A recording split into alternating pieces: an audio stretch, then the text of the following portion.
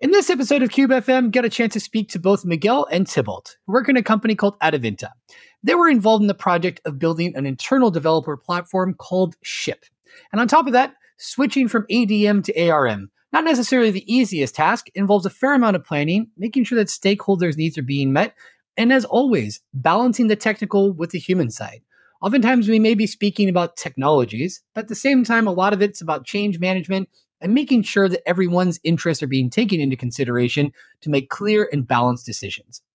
That being said, before we get into the episode, we'd like to say thanks to our sponsor, LearnK8s.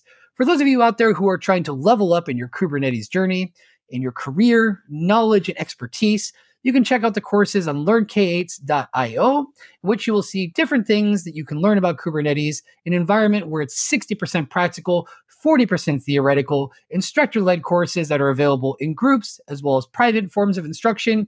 You'll have access to all the material for the rest of your lives, so you can squeeze all that wonderful knowledge and improve your skills. So like I said, check out learnk8s.io for more information about the online in-person courses that are offered there. Now, let's get to the episode. So, as always, our first question, it'll be interesting to see the comparing and contrasting between the two of you. If you had a brand new Kubernetes cluster and had to install 3 tools, which 3 would they be? Let's start with you, Miguel. So my question, I think it's a bit boring. It's the typical things. One of the first things is Cert Manager, because otherwise it's a great way to get certificates in your cluster. Another one is Prometheus Operator. I'm very partial to Prometheus most of the time. I want to try new things, but so far Prometheus has been true and tested. And Kida for autoscaling based on several metrics. That would be my go-to first thing in a new cluster. Very good to hear that. We had the Keda maintainer, Jorge, on as in one of our previous podcasts. He'll be very happy to know that for Kubernetes event-driven autoscaling. Thibault, what about you? Which 3 tools would you install? Okay, so for me, it would be the first one would be Argo CD because I do everything GitOps. Then I would go for Cilium because eBPF. And then I would go for Traffic. But obviously, we're super complementary, right? Because everything that Miguel said, I would also install it. Okay, good. All right, but nice to hear different perspectives. Thibault, I just want to ask really quickly, since you mentioned Argo, have you tried Flux? And if so, what are the things that you find in Argo that give you an extra edge that you wouldn't have with Flux? I didn't try Flux per se, so I don't know exactly the experience with Flux, but it's the one that we're experienced with, and I'm feeling comfortable with. Makes sense. Just like what Miguel said regarding Prometheus. Like, we say, if it ain't broke, don't fix it. Good. Now, quick introduction for the two of you. Can you just tell us a little bit about what you do and where you work? Miguel, we'll start with you. Yeah, so we both work together, same team in Adavinta. Adavinta is a classifieds, a bunch of classified marketplaces, mostly based in Europe. And what we do is that we work in the common platform runtime team, which is tasked with providing a Kubernetes as a service platform for all the workloads, or most of the workloads in the company. And Thibault, anything you want to add in terms of what your role is? Yeah, so basically, I'm supposedly the product owner of the team, right? So that means dealing with understanding what are the customer needs, our users' needs. Our users, they are basically the developers of the company, but also some platform team that specializes part of the integrations to their developers. So we have like different kind of users, understanding what are their needs, what are their pain points, what we can do to improve their daily life, and trying to translate it into what we can achieve and goals that we set to ourselves. Fantastic. With that in mind, the two of you are at this point in your career. What were you doing before cloud native? What was the process of getting into these technologies? So for me, it was a change of company, actually. So I was working before in high performance computing with data centers and the whole thing. And then I moved to a company that was had everything in AWS. It was not really cloud native, but everything was already in AWS. And we had needs to deploy faster, to get more reliability, get better scalability. So we iterated time and again and ended up in a cloud native approach. Oh, I have a very different background. So I used to be an embedded C developer, right? So the big word C. And because of C, I was offered to move to data centers to join basically Adevinta through Le Bon Coin, which is the French subsidiary. And from there, I was the backend developer. I was a backend developer in Le Bon Coin, and overall, bit by bit, I was interested in the infrastructure, how it was working, and what so on. I started to debug Jenkins with Docker, and we virtualized, isolated the environments, and this is how it started. And it ended up basically in the runtime team doing Kubernetes. Okay. With that in mind, too, with we often find ourselves in these situations for different reasons. In terms of your experience, your learning journey with Kubernetes, what are the resources that have been most helpful? Blogs, videos, documentation? Thibault, what works best for you? Yeah, so basically, usually I follow several people and threads in on the social networks, right? So basically, LinkedIn and X, or previously Twitter, and Learn Kubernetes is one of them, obviously. And basically, this helps me stick with and keep up to date with what we have in the landscape, right? Also filtering and searching on Google and GitHub about very specific needs that we need to that we have at a given point in time. This helps me basically understand the landscape and being up to date. So a bit of passive where I filter on and get some info, some newest information, but also some active based on needs, right? So actual things that we need to do. Fantastic. Miguel, what's your approach? It's quite similar, but I don't use X, for example. So I tend to look for blogs. I also look at the KubeCon rosters list of talks and pick up titles that seem interesting, or the people that I know the name from the community that they are probably going to tell me something very interesting about it. I follow the Last Week in Kubernetes development newsletter as well to be up to date to the most recent things. And if I have to search for specific things, documentation and the GitHub issues mostly to find places to go. All those sounds like, yeah, good combination of best practices. Knowing all these things, if there's anything that you could, advice you could give your previous selves in terms of career advice about things that would help you level up or things that would be better to focus your time on, what would you say? Thibault, in your experience previously as a C developer, what are things that you would say, like, what, if I could go back, I might have done this differently? Well, take it easy first, right? So life is long, and you don't have to sprint on everything that you do. And it's not all about tech, right? It's there are many things apart from tech that you need to be in. And if you take it easy, you will realize it, and you will basically enjoy it more. Really good advice. I love that. Miguel, what about you? Well, I agree, but for me, it's take it. It's there's so many more things than tech in it that it doesn't matter that you are not in tech, because I was not trained in tech. I'm a chemical engineer from training, and it's also don't undersell yourself. You can learn these things. You can get into these things. Take it easy and look at the foundations, good foundations, and especially network. Find someone that is already in, that has much more experience than you, and that can help you to find your gaps. I love that. Really, really good advice. I must say, like, we ask this question to all of our guests, and this is by far the best response we've ever gotten. So this like I said, for recording purposes, this will be used as a separate clip.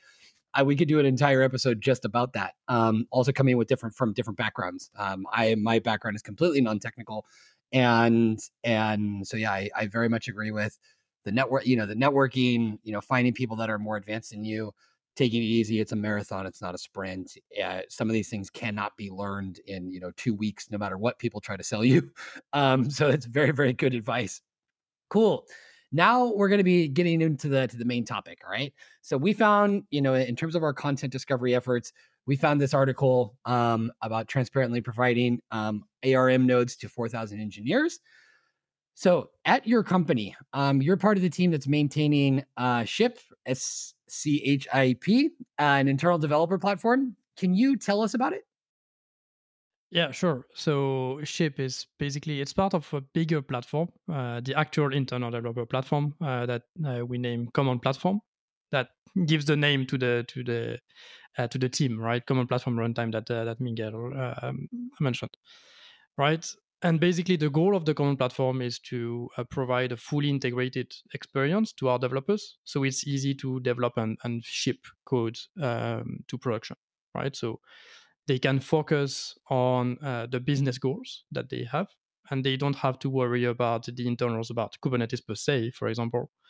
So they speed up their experience there. About this, we have our former colleague Gallo, who wrote a blog post, right? That is super interesting. It's how to build a path for 1,500 engineers, right? This was 3 or 4 years ago already, and we scaled a little bit more than that now. So it's still good things, and there are still the roots of this blog post is still inside the DNA of Ship. So we focus basically the platform. We focus on gluing things together, and we provide a golden path so that it's easy to do things, but also the what we call the escape hatches, where basically you can go your own way if the provided a fully abstracted, fully golden path doesn't work for you, right? So think about it like the highway. On the highway, you can get the highway. I'm currently based in Barcelona, and I often go to Paris. I can take the highway from Barcelona to Paris. It's super easy. But if I need to go for a pit stop, I can get away from the highway, and that's not a problem. The highway, I can take it a bit farther. Yet I benefit from most of the highway, right? So this is a bit what we are focusing on, right? Yeah, no, that's great. That's great. Just to take that a little bit further, though, for companies that are out there understanding, the steps that have to be taken, investing in a project like this, how has that process been like? Getting participation, stakeholder alignment. What's that been like? What's your experience been there? It's been a long journey, right? So it all started. So it was 2016. So that's almost 9 years ago, right?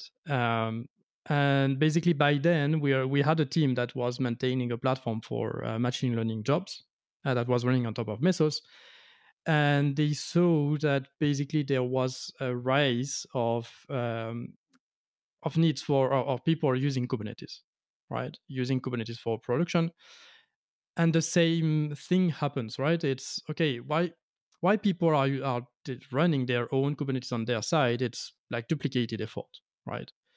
So on one side, it's good because they can do exactly what they need, right? And this was the focus of the company at that time. But at the same time, the effort is duplicated, right? And this is something that we aimed at solving back in that time, and we started basically this Ship project to address those needs, right? And it's only 2 years later that we actually started to start the common platform. So we started the common platform 2 years later with the idea of gluing things that were already existing. So we had Kubernetes, so Ship. We had other pieces like CI, CD, but nothing was really integrated. It was like pieces of infrastructure of software that or tools that you could use on their own, but nothing really coherent across them. We started basically gluing things together with an ID, which was the common platform ID. And from there, we started to have one specific marketplace that we wanted to onboard, and that was willing to onboard basically a mutual thing. That was Italy. So our marketplace, our colleagues in Italy, they started to onboard this. And this was the start of the journey towards the modern Ship, right? What Ship is today. We onboarded them. It took us about a year to onboard completely this marketplace, right? So we had a lot of rough edges, things that were not as polished as we would like, but yet we made it in 1 year, 1 or 2 years. And then around 2019, 2018, 2019, I would say, we onboarded another marketplace, the Spanish marketplace, right? And there we've finally we migrated. It's a bigger marketplace than the Italian one.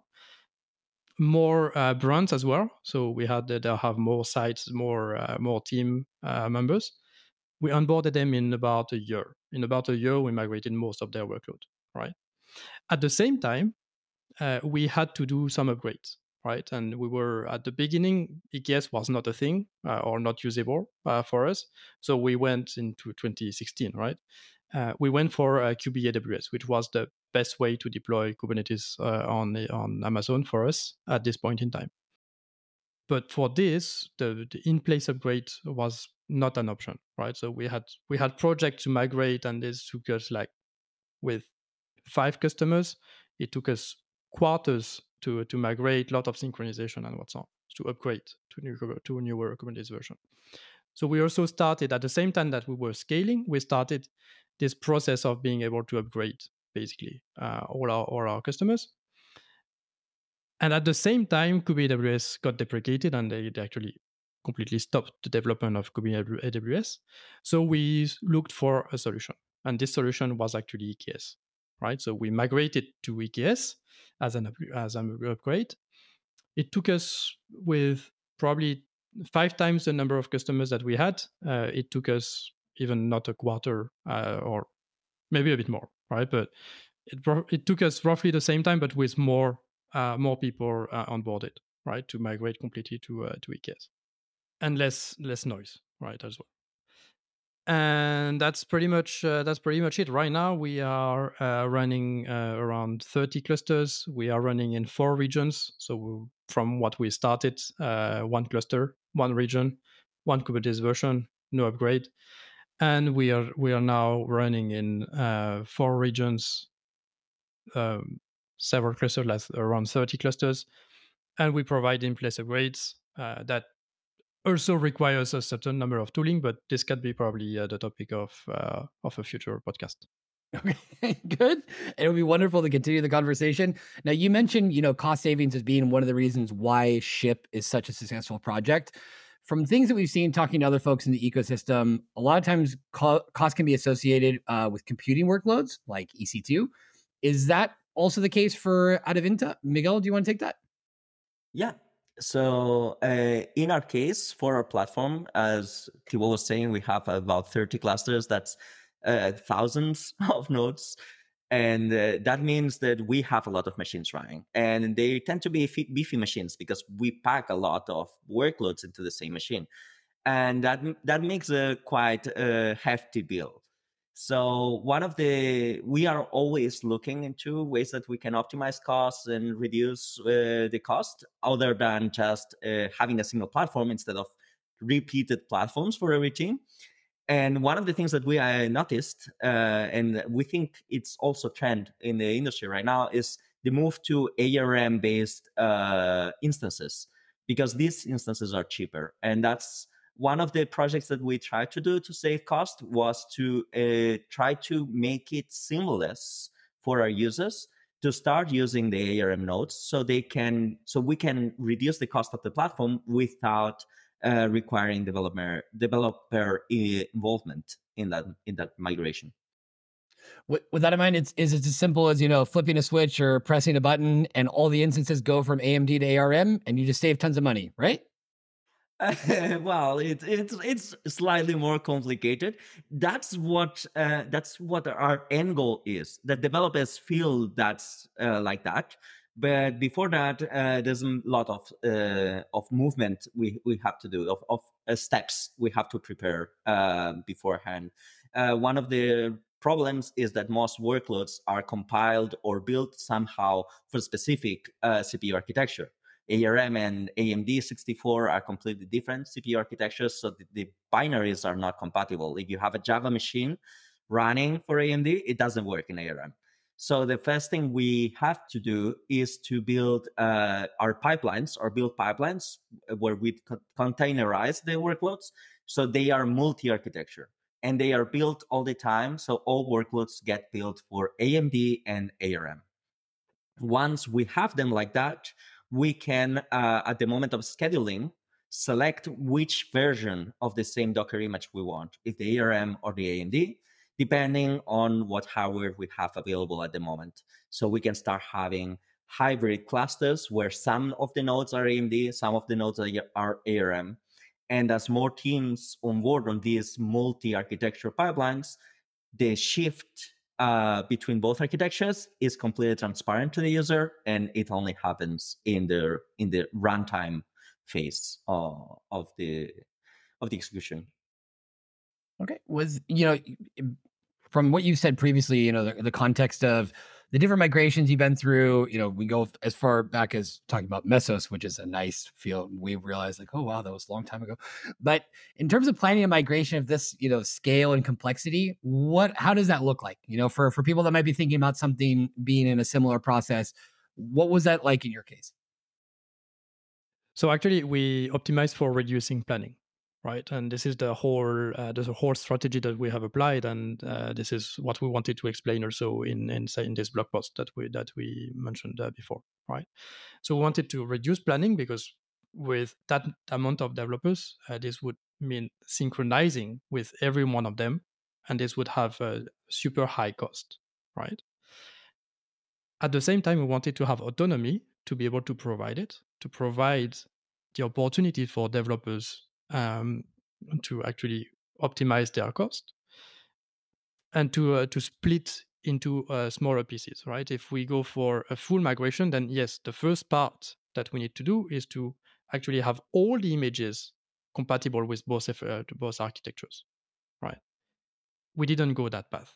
We said, okay, we enable it. We will enable people to use ARM images so that then it's easy for them and they can do it pretty transparently. One of the thing that we observed is that when you actually in standard Kubernetes, in the plain Kubernetes, when you want to actually go for ARM, then you need to replete yourself, right? You need to say, okay, I need to build this image for AMD and ARM, and I need to say my pod, please go to AMD or ARM, right? This is what you actually do. So what we went for is a clean interface and a small interface. Don't repeat yourself, right? So if you say it in the image, then we will consider it. Super simple. So we wanted to be conservative because we had a lot of people running on top of our clusters.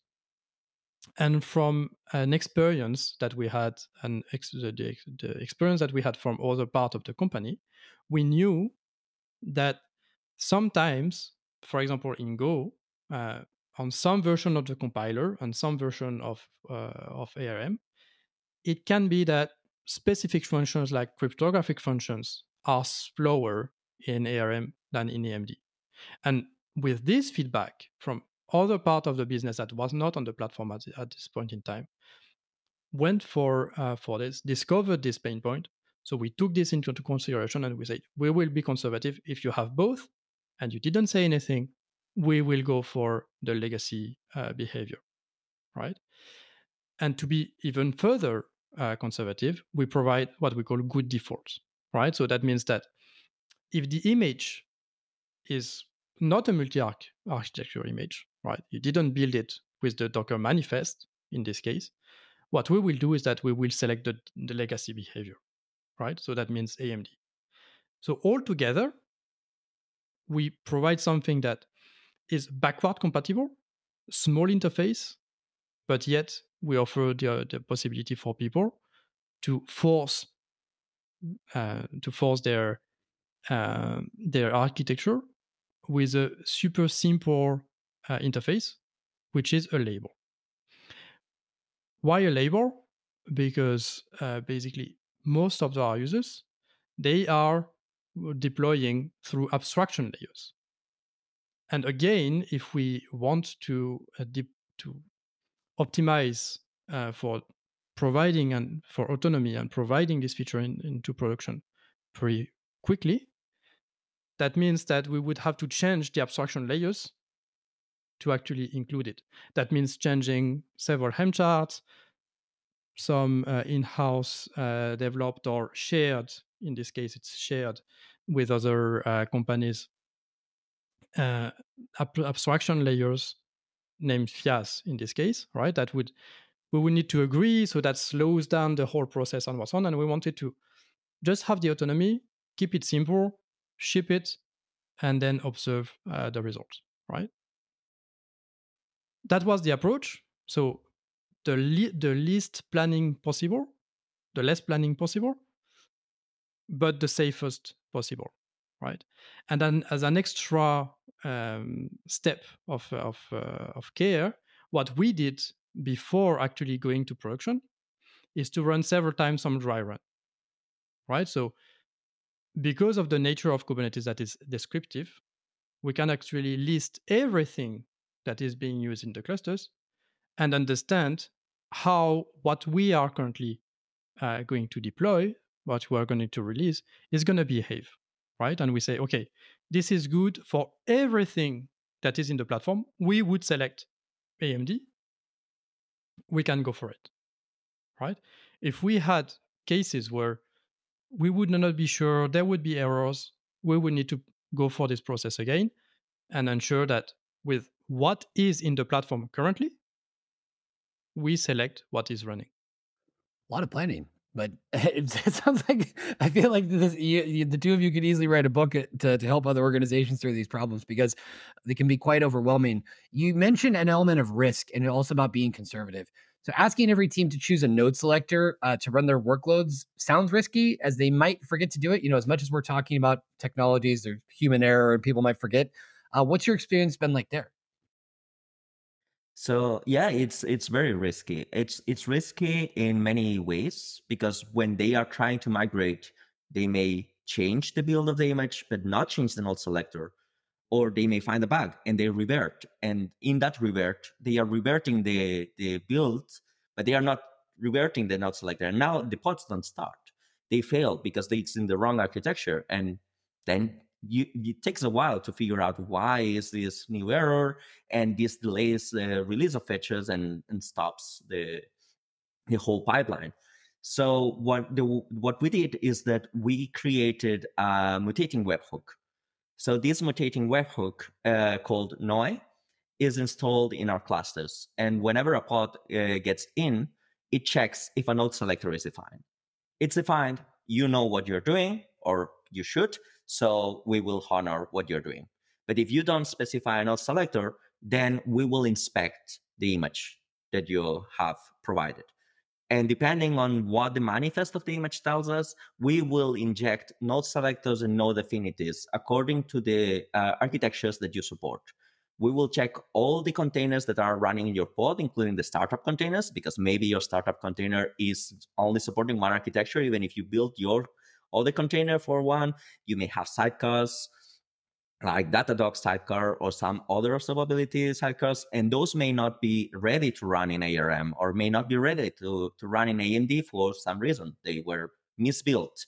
So we will check that everything has a common architecture, and then we will select, we will inject the node selectors and node affinities adequate so your pod can run. Because our most important guarantee is that your workload as a developer will run in the cluster no matter the architecture. And then, as Thibault was saying, to de-risk the migration and for the initial phases, we select AMD by default. Our goal is to eventually be able to have so many teams onboarded, so many teams that have selected that they prefer, and that's important, they prefer to use ARM instead of AMD, that they have overridden this setting so we can change the default behavior and stop being so conservative. Wow. One thing just to clarify, you mentioned Noah. Is it open source? Yes, it's open source. It's on GitHub, and we should be providing you with a link soon about it. All right, I cool. think it was linked already in the blog post. Good. Yes, you're right. Just so it's what's wonderful about these conversations is that it's not just hearing from somebody. Folks can go out directly and use that and get that experience. You talk, speaking about the webhook though. So the webhook was great for migrating regular deployments. But what about daemon sets that run on every cluster? And because they can't run on ARM nodes if they're built to run on AMD nodes. So what about that? Yeah, that's a good point, right? Here we're lucky because we are the only ones managing daemon sets, right? Our users, they don't manage daemon sets because of the nature also of our platform, right? It doesn't really make sense for our users to run daemon sets. So we are the ones running daemon sets. So we had to actually do this work. Fortunately, after some trial, we realized that most of the community actually did go for multi-architecture builds, and actually way more than just ARM and AMD. Many are using fancy architectures from their own data that no way is giving us. Right, that's one, and the second one is that we had some daemon sets, actually two. I just got the numbers to check, and I thought it was more than that. So actually, two daemon sets were not compatible, were not multi-architecture. So for those ones, what we did is to actually build it and repackage it ourselves, right? So how do we repackage it ourselves? What we do is that, or what we did, is that we didn't fork, because then in the fork you need to maintain, you need to update, you need to all of this, and then you need to fetch, push. It's a complex process. You need to track the branches. What we did is to have patches, right? So we have a patch that enables multi-architecture build inside the Docker file of those forks. Fortunately, they are not of those forks, of those two daemon sets that are namely Kiam and Kubernetes in the version that we're using. They are not compatible with multi-architecture. And for those, we have a patch that we apply that just mutates the Docker file so that it works in a multi-architecture build, right? What we do in this is that what we did also discover is that the multi-architecture build from Docker, the plain cross-compile from Docker and emulation from Docker, is not as performant as what the Go cross-compiling is providing us, right? So it was orders of magnitude, right? So the Go cross-compile is order of magnitude faster than a Docker emulation build, right? So what we did is that we went for cross-compiling at the Go level. So we have multi-stage build basically, and we use the target platform and build platform, if I remember correctly, argument, right, from Docker, that allows us basically to do the cross-compile build efficiently. And then on the last stage, we just get the output, the binary. Fortunately, those two are written in Go, so it is possible, right? For things that are not written in Go, it's probably harder. And then we had some of our own daemon set, because we have some daemon sets. And for those ones, basically, we did adapt also the Docker file, but we were already using a centralized CI script that helped us basically to minimize the cost of the migration, of this movement towards multi-architecture build. You can think about it about a reusable GitHub action, right? And we just added support. This reusable GitHub action just detects whether there is or not the use of the argument target platform. If we have the argument target platform, then use multi-architecture. If not, don't use a multi-architecture. And that's it. We just had to do those 2-3 things in our own code base, and we had support. Were there other lessons that you learned from this migration? The first thing that we realized and that we learned is that at the beginning, when we started developing the webhook started to deny, right, for reasons, because there was a bug or whatsoever. But we had the webhook in a mode that ignores failures. Yet the pod couldn't enter the cluster, right? This created us an incident. So what we learned is basically that the failure policy, it's only if the webhook is not available. But if the webhook says something in Kubernetes, if the mutating or validating webhook says something, it will be applied, even if it's denied. That's one of the big failure that we had, together with some rate limiting and latency problems from our Docker registries. So No Way is actually clever and doesn't pool the whole image because, of course, this would be gigabytes of data. So we're not doing that. We're inspecting the manifests directly in No Way. So that's smaller data. But yet sometimes the latency is a bit high and we have rate limits on the registries like Docker or our own internal registries. And from time to time, we have DDoSed our registries, right? So for this, we have implemented a cache. What we also learned is that sometimes the webhook can be down, right? Can be done because have had a problem, and this means that an image could be scheduled on a node that doesn't match, or it can be done because it's not yet deployed, right? So in the context of a cluster bootstrap, because all of our tooling actually relies on this, we had pods scheduled on the wrong node. For this, what we implemented is a mechanism that on the first startup, we will list all the pods and check whether it's scheduled on the relevant node. Here we faced again the DDoS problem to the registry or the rate limiting to the registry because all the pods that were actually running were pooling and trying to get the image manifest, right? We DDoSed our registry again, so twice. What we learned from this is that, yes, when you write a webhook, don't expect that everything will enter the webhook unless you force it, and even don't expect that everything will be applied with your webhook. Check it afterwards, and when you start, and apply and delete or apply your webhook on the resources that were there before, that were injected, created, updated when the hook was not there. And the teams, how do the teams, cope with this migration? One thing can be the infrastructure, but I'd imagine that some applications needed, tweaks, adjustments to run on a different instruction set. So here we are lucky as well, because one of the main philosophies that we have inside the tech organization in Avinta is you build it, you run it. So the teams are owning the requirements for their execution, and they are owning to adjust the applications. The way we designed the migration plan for this was to enable these teams. So it's basically that these teams select when they want to do it. We announce them, we tell them, we offer them help, we provide support to all these teams, and we can work with them if there's something to adjust. But they choose when they are ready and when they have something to test. So when they have something to tweak. And then we provide testing facilities so they can test beforehand and ensure that there's no problems. The other thing is that we have a lot of workloads that are on written in Go. And Go is mostly running equally well in AMD and ARM.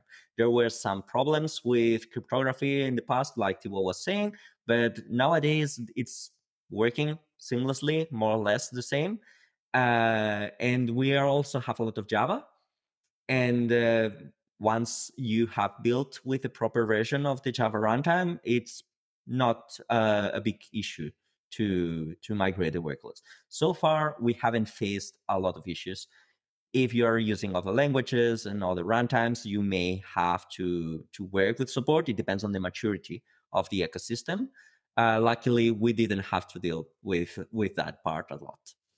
Good. So you said not too many issues, but I want to know, was this migration successful? What's the feedback, from the business, from the end users? What would you have to say about that? A lot of work went into this. What's been the reaction?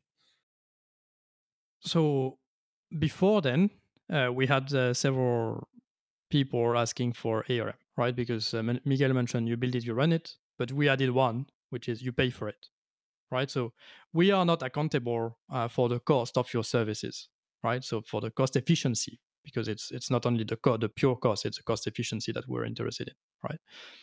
The developers, they are accountable for the cost efficiency of the services.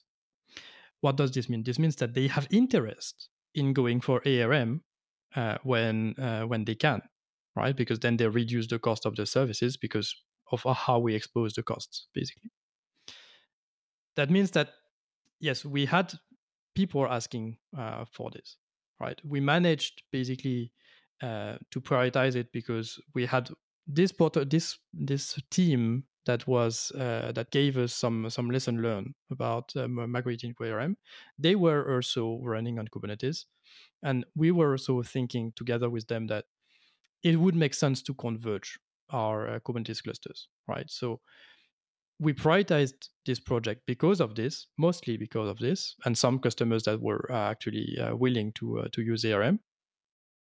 So business was actually for them, for this other team, business was pushing for migrating to ARM, right? So business was happy because they saved costs on their side, right? For the rest of the business that is running on EMD, that has some other priorities because they need more speed to develop new features, whatever, they were so happy because it didn't change anything for them. They could keep business as usual, they could focus on their features, and we didn't disturb them a lot at all, right? Not even a lot at all.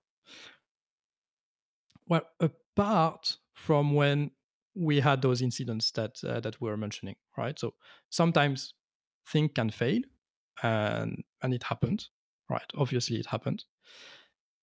So when this happened, this is the time where we actually had some negative feedback from our users. But since then, since we introduced the feature, we have very little bad feedback that is reported. And I would say, is it successful? Well, when we introduced the feature, we had less than 2 or 3% of the nodes that were actually ARM. Now, so we introduced the feature for our users in June, right? And now we are at 20% of the nodes that have AR, right? So that's a huge increase. Onboarding those teams that we were mentioning helped us, right? We also support the legacy or the AMD, let's say, um, architecture. So that means that we are backward compatible because we absorb the toil the most we can, right? This is one of our goal, right? To absorb the toil. That's what makes the business happy as well. And like you said, with any migration, we can think about it almost like an SLA. There's going to be some things that are not going to work. It's just, giving enough, ahead of time saying, there are going to be some bumps in the road. Of course there are.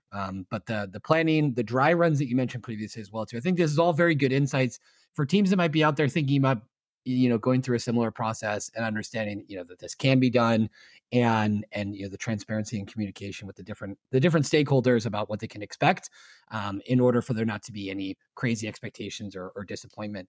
In hindsight, would you do anything differently if you had to go back and do it all over again? Well, probably when we enabled it, right, between the last dry run that we did and the time that we enabled it, there was some new pods that I think that there was some invalid results that were reported, right? So we had some multi-architecture manifests, but with no valid architecture in it, right? So probably we should have detected that before, right? So going with the dry run more, and this also means that probably we should have go a bit slower in how we enable it by probably denying those pods at first, right? So ensuring that all the pods that enters the cluster complies with what we need, right? Complies with the interface that we need, and we are able to detect an architecture. So we deny, and then we are clear on the interface. If you don't do anything, this will break. So we deny you, right? Because we know that this will break. That's something that we would have done differently, I think. Miguel, anything you want to add there? Yeah, I think another thing that we didn't do is take a good look at the registries, at the Docker image registries that we depend on. And this is something that we found later when we started DDoSing them and with the latency. And we could have used a bit more time to make sure that instead of getting them for granted, we were assumed that they are Docker registered, they are there, and they are going to work, and we needed to be a bit more careful with them at the beginning. Now, in the beginning, we talked about, the non-technical side of a career in tech. Getting a migration like this moving requires a lot of conversations and convincing, making sure that people, understand how these things are going to work. How do you convince the teams, and internally in the business to migrate to Gravitron instances? What was that like? The powers of persuasion, showing people a brighter future. What was your strategy there? So we had already demand for this, and we were lucky that other parts of the organization had already done that were not running on Ship, had already done the business case for themselves to migrate to ARM. So we had a solid foundation that this feature was desired and was useful. So when we implemented it, we reached out to the people who had requested it first to be early adopters, and then we can use their own savings as they are as the developers own their own budget, and they have to demonstrate the cost efficiency of their workloads. We can use those early adopters as business case to show other people, hey, you need to shave your costs by this much. Look, these people already did, and they did it like that, and it was just an annotation in a namespace. So yeah, if you wanted those savings, just put the annotation in the namespace. Let's do a dry run. Let's do a try. If you have problems, reach out to me. We need to do a bit more of evangelism internally for this, because the approach of just enabling them, of removing all the barriers for adoption, means that the people that are not using it is the people that have not realized how useful it is to them, or maybe it's not never going to be useful to them. So then they are not prospective users, and we don't need to migrate them. There's workloads that work fine in AMD, and maybe they cannot be migrated to ARM. Maybe they are legacy applications that have no development anymore, and migrating them doesn't make any sense. Okay, that's fine. It's the team's trade-off, the team's decision. If they need to save costs, or they need to maintain stability or not touch that piece of code that is working right now. And that's the of this approach for us, because we don't have to make those calls.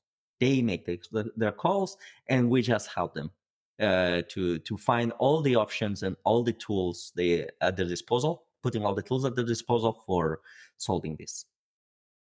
Wow, fantastic. Like you said, the combination of there was demand for it, and then there are some, like you said, there are going to be some cases where it's out of sight, out of mind, not relevant, so don't have to convince those folks.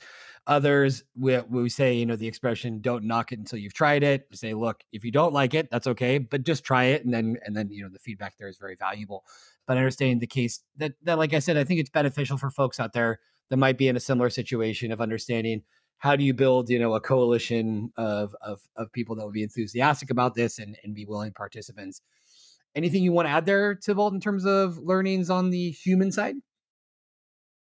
Well, I think most of it said, right? So they our users, they are interested also by the framework that the company is giving them, right? It's not the classic legacy. Uh, the developers write their code and then they ship it over the world to the SRE team that will run it in production, right? You build it, you run it, and you pay for it. So that means that the framework that the company provides already gives incentive for our users to take a look at this, right? To say, okay, how can I be more efficient in the way, cost efficient in the way I develop, right? And this also pushes and this removes us this burden of chasing our users and say, hey, did you take a look at? And as Miguel mentioned, right? So in a company, there are a lot of times where you have a legacy application or something that you still maintain, but you go for the lowest uh, the lowest cost possible, right? So low cost maintenance, because you know that you're already building the next thing, right? So as a platform team, we should help the company to build the future and not push burden on the company to actually maintain and increase the cost of maintaining the past, right? We should take a look at the future, and I think that this is what we did with this migration, or this support for ARM, because we name it support for ARM. Really solid advice there, and I really like the point. I think it's applicable to all companies about creating a culture of responsibility, and you build it. The ownership aspect, and so that people will really have more of an attachment to something, and not just it's going to be somebody else's problem. And I say that because I've seen it directly in organizations, and watching friction build with teams because of this idea of it's not my responsibility. It's going to be your problem, and that it's not very conducive for an environment if you want people to really be participating in willingly and collaborating and something based more on empathy. Now, we did talk about shifting gears to things that aren't so technical, but are technical in a way. We did talk about images, but I understand, Thibault, you're into photography. Tell us about that. I am. Well, when I have some free time and with Kubernetes and a 7-month old daughter, it's a bit hard to find time for that. Yes, I do. I went for different stages in photography, from concert to street photography lately, and studio and all of this. Hard to have time to do it. My favorite subject right now is basically my 7-month daughter. But that's a beautiful thing to say, and I think that's nice. And obviously, plenty of opportunities to take pictures of growing up. Just quick question: analog, digital, both? Yeah, I'm mostly on digital, although I have plenty of analog cameras, and I started with analog when I was probably 12 years old, right? So quite a long time in photography in the end. But now, yes, mostly digital. Okay, cool, very very good. And Miguel, I heard you're into Taekwondo. Tell us about that. So, well, I practiced Taekwondo a long time ago. Started in my teens and spent 8, 10 years practicing and helping around. So I'm, uh, I think I'm still valid. My title is still valid as a referee for Taekwondo competitions. Yeah. But I have been out of practice in the last few years. When I started joining the tech industry, it was much harder to attend, and once you get on calls, they can be disruptive of almost any commitment you may have. Getting old doesn't help either, or moving around a lot. So yeah, that's something that is currently my past. Now I've changed my mock fighting with people into mock fighting with characters, and I'm usually with tabletop RPGs. And actually, in Adepinta, we found some people, and we made a small group, and we meet to play tabletop RPGs and have all these challenges in a bit less complicated fashion. Now, but there are lots of things we can extract from this that are very applicable to your experience with the migration. Is that so? A couple of things. What's it like being a referee? I mean, I don't think I've ever spoken to someone who's better. It's really hard because it just like with a lot of things is that you have a lot of emotions in your hands because you've got disappointment, you've got expectations, you have family members that might be in the audience. They're going to be very upset with the decision. How do you handle that pressure? It's hard. It's hard. You handle it by having a good team. So no referee or almost no referee is alone, and especially in Taekwondo, the referee is not alone. There's 6 to 10 people in a mat acting as referees at different levels. So you have your team, you have the trust in your team, and then you work with them into making sure that the decision, the referee that takes the decision can consult everyone. So you get the trust of the people that they are going to tell you the whatever you're missing, and that once you make the decision, well, you have to live with that. And there's people that will get upset, but they will get upset no matter what you rule. And it becomes a bit zen in the end. Like, yeah, that's how it is. I did my best, and I cannot go better than this. I love that though. And I think, like I said, it's completely applicable to what we were speaking about. And Thibault, in your case, what I think, with photography, because I'm, into, I make videos and things like that, but, not at a very sophisticated level.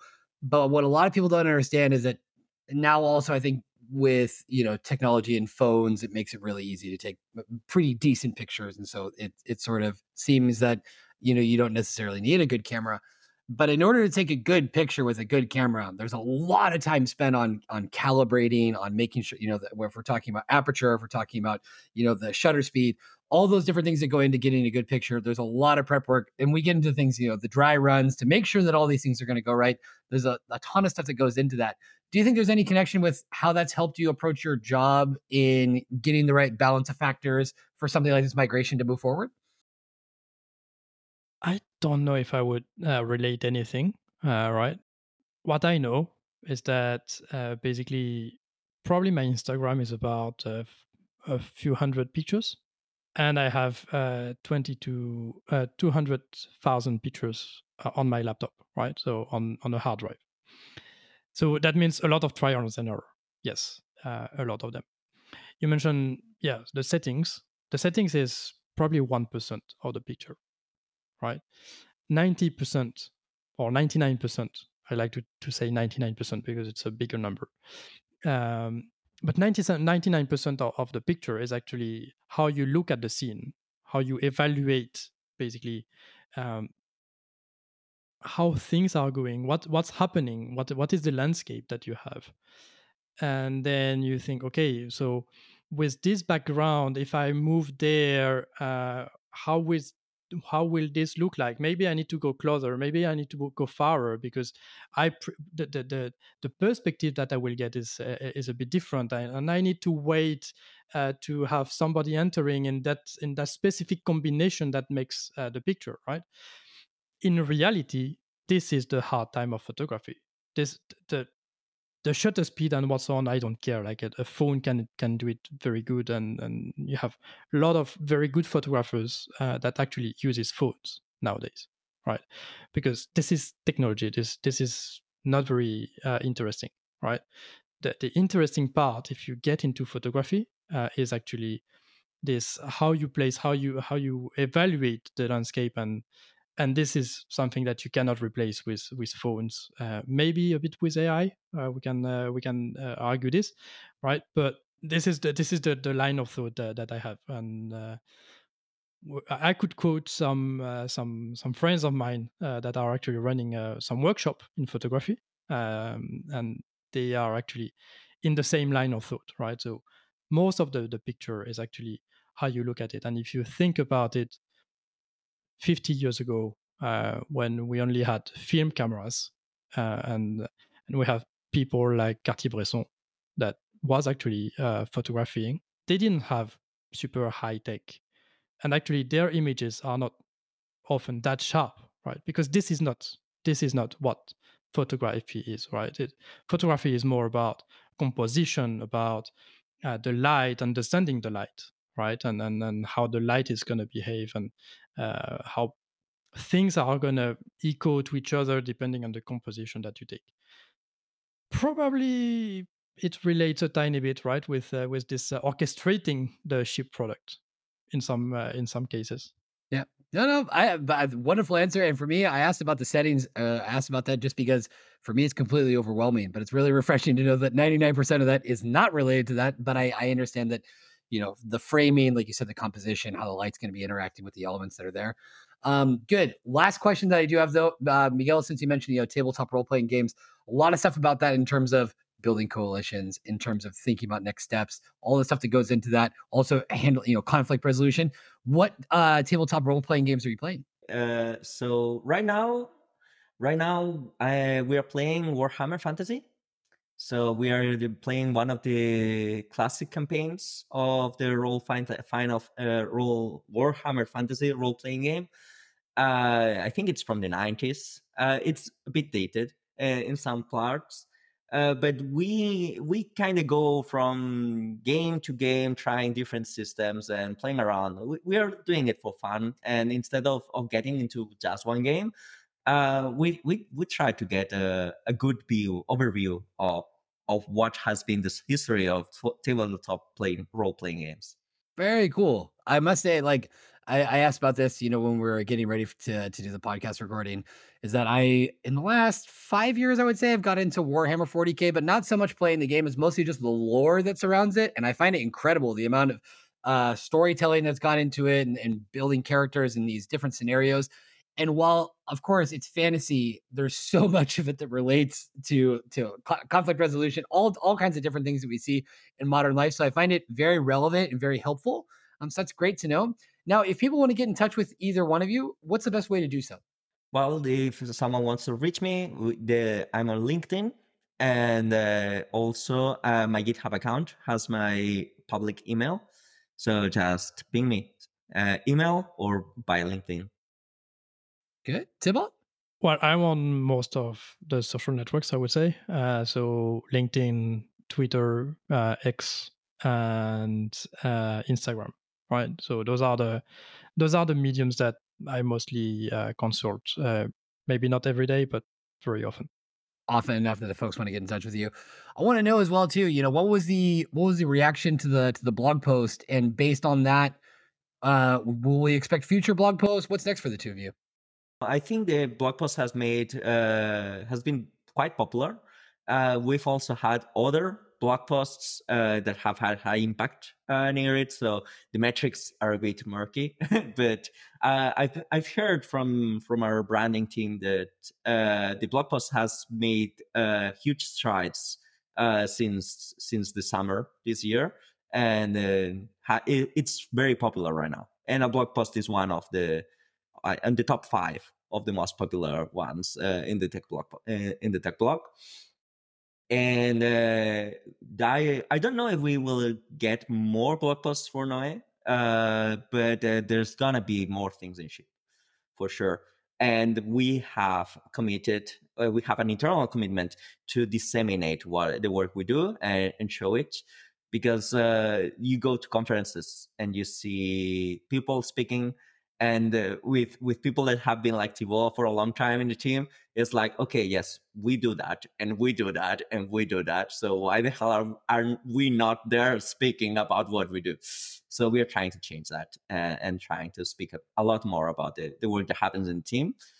And one of our colleagues, Tanat Loke Jaron Lab, I think I butchered his name. Sorry, he's from Thailand. I'm not really sure how it's pronounced, but he has a bunch of blog posts also in the Vinta Tech blog, and he's starting to do some talks as well in public spaces about the work that we do in Ship. And he's working a lot as an ambassador for the team right now. Thibault, anything you want to add to that? Well, most of this was said, right? So of course, we will keep writing blog posts. Maybe not directly me. I would love to have time and to explain more what we are doing and where we're heading at, because we have plans about it. The team is growing. We are actually almost doubling the size of the team. If we take into action everybody that will contribute to what Ship is today. So that means a lot of challenges, right? So a lot of new members that come from with different landscape, and this would be fascinating to basically learn also from them, right? It's not only what we have at the moment and the direction that we are taking at the moment that is important, but more learning from everybody that will be in this team and in this group of team, because it will be a group of team. This will be interesting, and hopefully we can write blog posts about it.